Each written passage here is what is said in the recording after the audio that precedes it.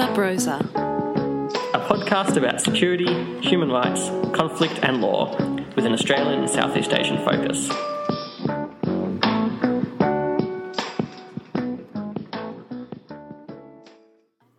So it's conference season again, which means there's a whole heap of material that I can share for the podcast. Unfortunately, sometimes when you have a podcast, life gets in the way of things. Andrew recently got married. I have a child. We're both doing PhDs and, life just happens. But I thought I'd share some of my recent research work. I have a few papers that I'm delivering this month, and two of them in particular are relevant to the topic of this podcast. So I'm going to talk about, in this episode, the use of the label radical in Indonesia in the current political climate. This paper is called Hardline Moderates, the Politics of Islam in Indonesia. So in Indonesia, addressing ideological expressions of extremism within the faith of Islam has become a strong focus for terrorism prevention. There have been multiple movements proposed by mainstream moderate Muslim groups. There's been Islam Nusantara, Islam Berkemajuan, a whole range of movements aimed at promoting a moderate Islam as an antidote to the extremism which is considered to drive terrorism. I'll give you some examples. Professor Dr. Bambang Prawono, he recently said that strengthening a moderate and tolerant understanding of Islam is one of the weapons to prevent the entry of radical groups and terrorism, such as ISIS. And a university chancellor, Professor Yudian Wahyudi, recently said last month that we need to spread moderate Islam on our campuses and instill the values of Pancasila, the state ideology, to prevent acts of terrorism and radicalism. But I ask just how useful this type of approach is in terrorism prevention. Why is moderate Islam deemed an appropriate antidote to the extremism that drives terrorism? And in the current political climate, why are some extremisms deemed riskier than others? This is what I'm going to talk about. I'm going to argue for this paper in particular that the label radical, whilst it is an important definitional tool in terrorism prevention, of course, the label is also being instrumentalised by the state and those in positions of power to repress certain forms of criticism and to silence those considered a threat to the government and those in positions of power. While illiberal elements, through the form of Islamist movements, have indeed emerged as a threat to democracy, in the current political climate, the label radical and Islamist has also been used to silence certain people. So who is labelled a radical in the current climate? Well, some of the main groups that are deemed problematic for their extremism in Indonesia include communities from the Wahhabi, Salafi and the now banned Hizbut Tahrir Indonesia movement, which I will go into a little bit deeper soon. However, leaders from these communities themselves are increasingly launching their own counterclaims, arguing that the attribution of certain expressions of faith as being risky forms of extremism are attempts to silence and politically marginalise them rather than to prevent terrorism, because some of these groups have come out and overtly expressed their support for terrorism prevention. So this has created not only a tension in the dynamics of terrorism prevention in Indonesia, where differentiating between extremism and violent extremism is proving challenging, it's also having implications for democratisation and freedom of expression. So I'm going to briefly provide some political background to all of this. From 2017, evidence emerged that the Jokowi government had started to take an authoritarian stance on things, contributing to the deterioration of Indonesia's democratic status. Jokowi appointed political loyalists to significant positions of power in the security forces in both the police and the military. This has resulted in the instrumentalisation of the security forces and has also allowed the Jokowi administration to charge political opponents, conveniently dropping matters when opponents fall silent or switch sides.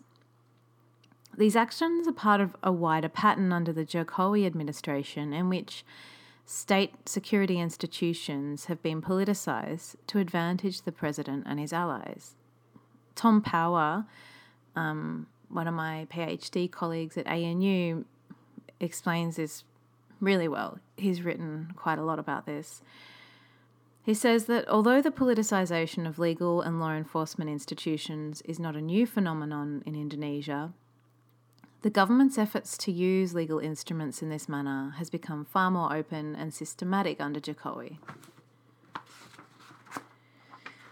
I'm now going to talk about the proposal to purge anti-Pancasila Islamists and radicals from the public service in Indonesia and explain how the Jokowi regime has also used non-state actors to fight those with Islamist goals. Again, so I'm going to I'll paraphrase Aaron Connolly again.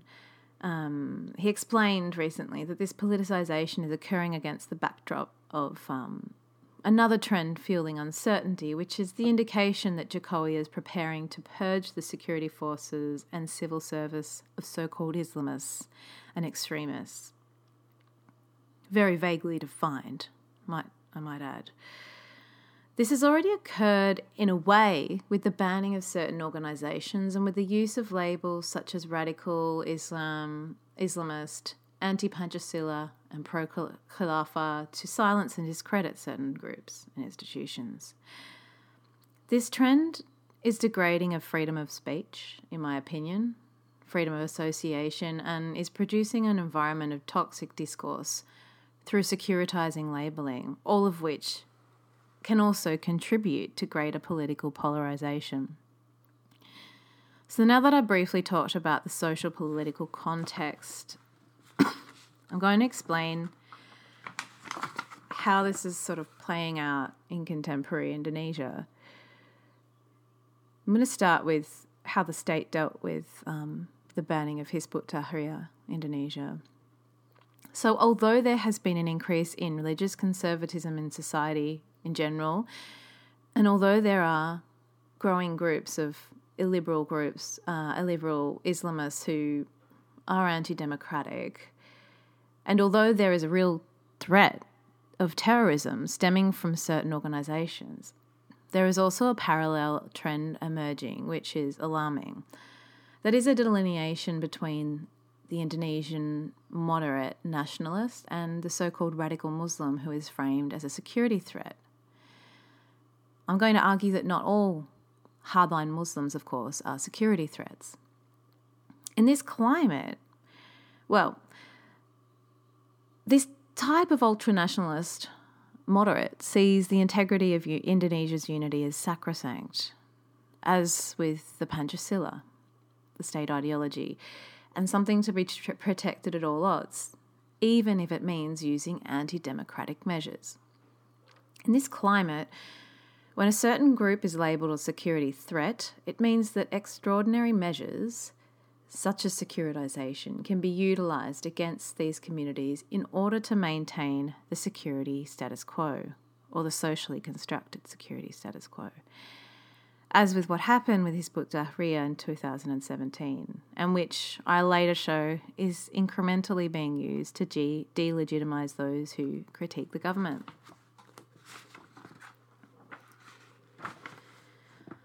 Before I talk about the banning of Hizbut Tahrir, I'm going to go into some of the elements of the theoretical elements of securitization that I use here.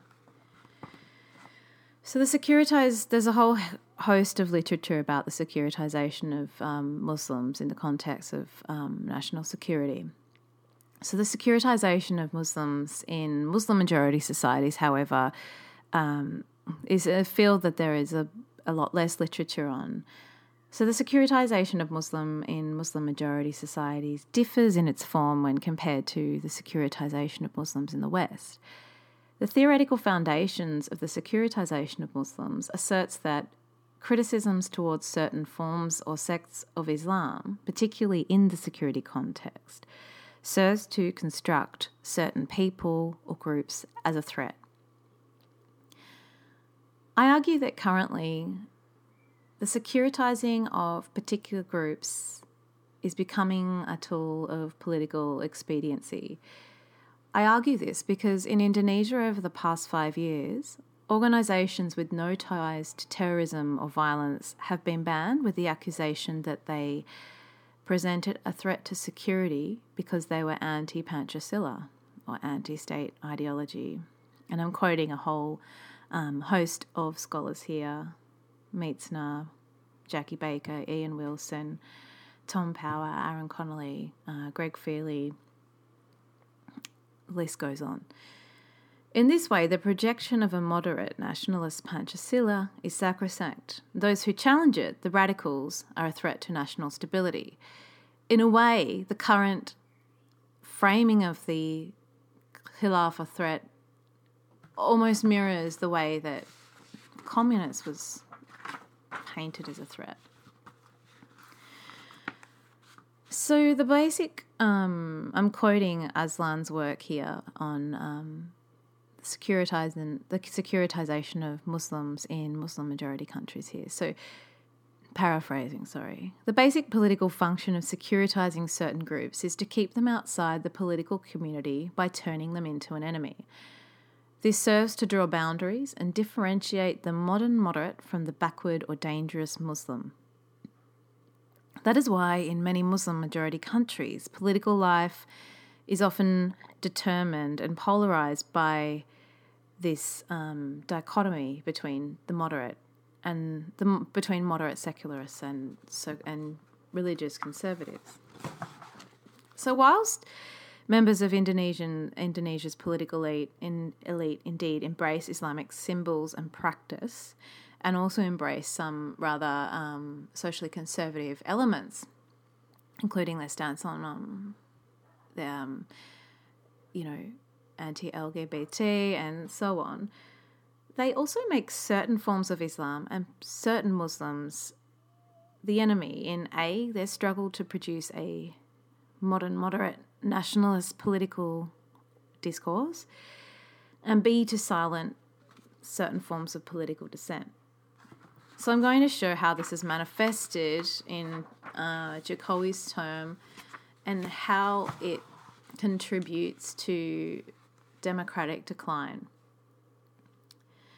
I'm going to talk about Hizbut Tahrir Indonesia now. Hizbut Tahrir Indonesia emerged as one mass movement of many whose central beliefs challenged the state by demanding that the state be replaced with a caliphate. Marcus Meitzner explains this in this way. The threat to democracy that such Islamists presented was compounded substantially by the government's response to that very threat. The government sought to ban Hizbut Tahrir, but used anti-democratic methods to do so. In lieu of banning Hizbut Tahrir, the government co-opted youth militia wings from the moderate Muslim organisation NU. And so the national Muslim state, Muslim-majority state, aligned organisations most vocally opposed to radical Islam to do part of their work in shutting down the group. So instead of systematically presenting the legal reasons for prosecuting Hizbut Tahrir in Indonesia activities, the state relied on alliances with non-state militias to pursue their agenda in ways that are unsuited for democracy's defence, particularly democracy's defence against Muslim populists. The normalisation of security exceptions relies on the claims that the integrity of Indonesia and the state is under threat from these vaguely defined radicals. This acts to justify and normalise the state's exceptionalism in its security-driven actions targeting specific extremists, both violent, not yet violent, and explicitly non-violent extremists. In this way, certain Islamist goals are constructed as a national security threat and anti-democratic measures become justifiable. But the government is not only targeting Islamists nowadays with the label radical. In fact, in recent months in Indonesia, defenders of democracy have been labelled radicals. The government's attempt to protect the democratic status quo from Islamist actors in this way has become a threat to democracy itself. These trends have set Indonesian democracy into what Meitzner, Tom Power and others describe as a slow but perceptible process of democratic deconsolidation. So I'm going to talk about how democratic actors are being framed as radicals. In September in Indonesia, mass protests were staged. Students and activists were protesting, amongst other things, the weakening of the Corruption Commission, worsening forest fires not being dealt with by government, increased militarisation in Papua, exploitation of farmers and workers, exploitative privatisation laws, and of course democratic regression. No, they weren't protesting the bonking ban as Channel 9 would have it. You believe? Tens of thousands of students and activists took their protest to the streets and demanded legislators and the government halt passage of the controversial laws. In particular, a decision to rush through a revised law on the KPK, Indonesia's Corruption Eradication Commission,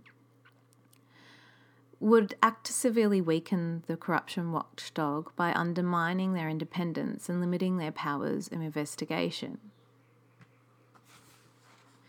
Note for background, this isn't the first time that government has tried to weaken the KPK. The political process of weakening the group attempted to occurred through efforts to revise Law Number 30 of 2002 twice during the Yudhoyono government in 2010 and 2012. But it always failed due to strong rejection from civil society. Although students and activists were protesting the weakening of democratic institutions, there were attempts to frame the movements as radicals or as being influenced or infiltrated by Islamists and even terrorists. Once, Indonesia's security minister hinted that there were terrorists and pro-Khalifa organisers amongst the student movement, and the security minister's claims were backed up by nationalist social media influencers who made alarmist allegations that pro-caliphate organisations were actually behind the student protests and that the protests were an Islamist conspiracy aimed at discrediting the moderate Jokowi regime. The latter was ultranationalist social media influencers, not Wiranto. During mass demonstrations, students and activists were particularly vocal about proposed legislative changes that would weaken the Corruption Commission. But it is interesting to note that in the weeks leading up to these decisions to rush through legislative changes that would weaken the Commission itself was also labelled a hotbed of radicalism, in a tactic that mirrors attempts to discredit elements of the student movement.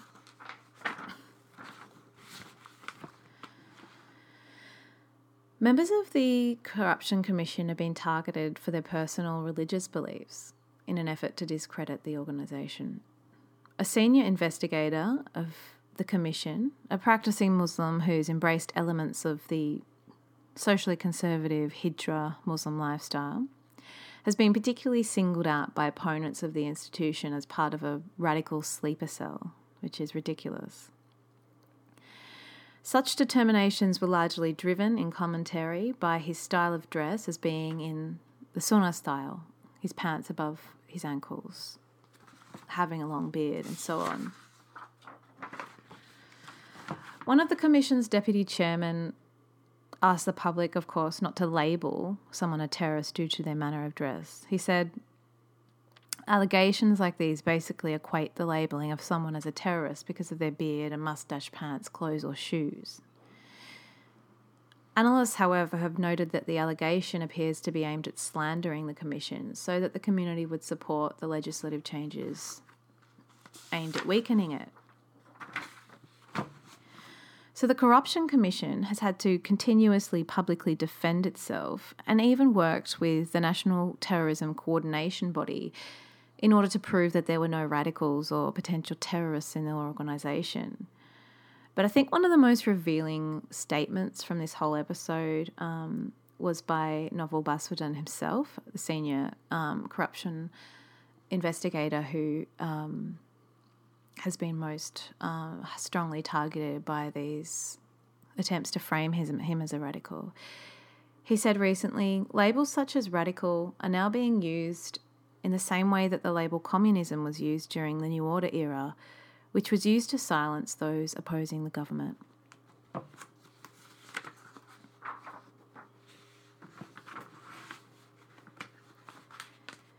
Appeals to extremism can only really be marginalised if leaders are committed to democracy. But anti-democratic means are increasingly being used to marginalise those considered, in inverted commas, dangerous. I've shown how the label radical has been used to delegitimise criticisms of government. If Muslim moderate organisations, pro-government nationalists and political leaders continue to instrumentalise the threat of radicalism for political ends, what does this ultimately mean for actual counter-terrorism and counter-radicalisation work? But more importantly, where does this leave democratic reform? When the staunchly democratic Anti-Corruption Commission is labelled a hotbed of radicalism for the length of an investigator's pants, and student protesters are hinted at as harbouring terrorists within their groups, you know there is a problem emerging. Paying lip service to a mythical, moderate Islam, while eroding the rights of minorities and human rights in general, appears to be a tactic of the current regime. A militant, nationalist, Muslim moderate identity has emerged in the past 5 years, and democratic reform has been sidestepped for national security and the sake of so-called national unity. But who the state labels radical is important and needs to be considered, because all of this contributes to democratic decline in Indonesia.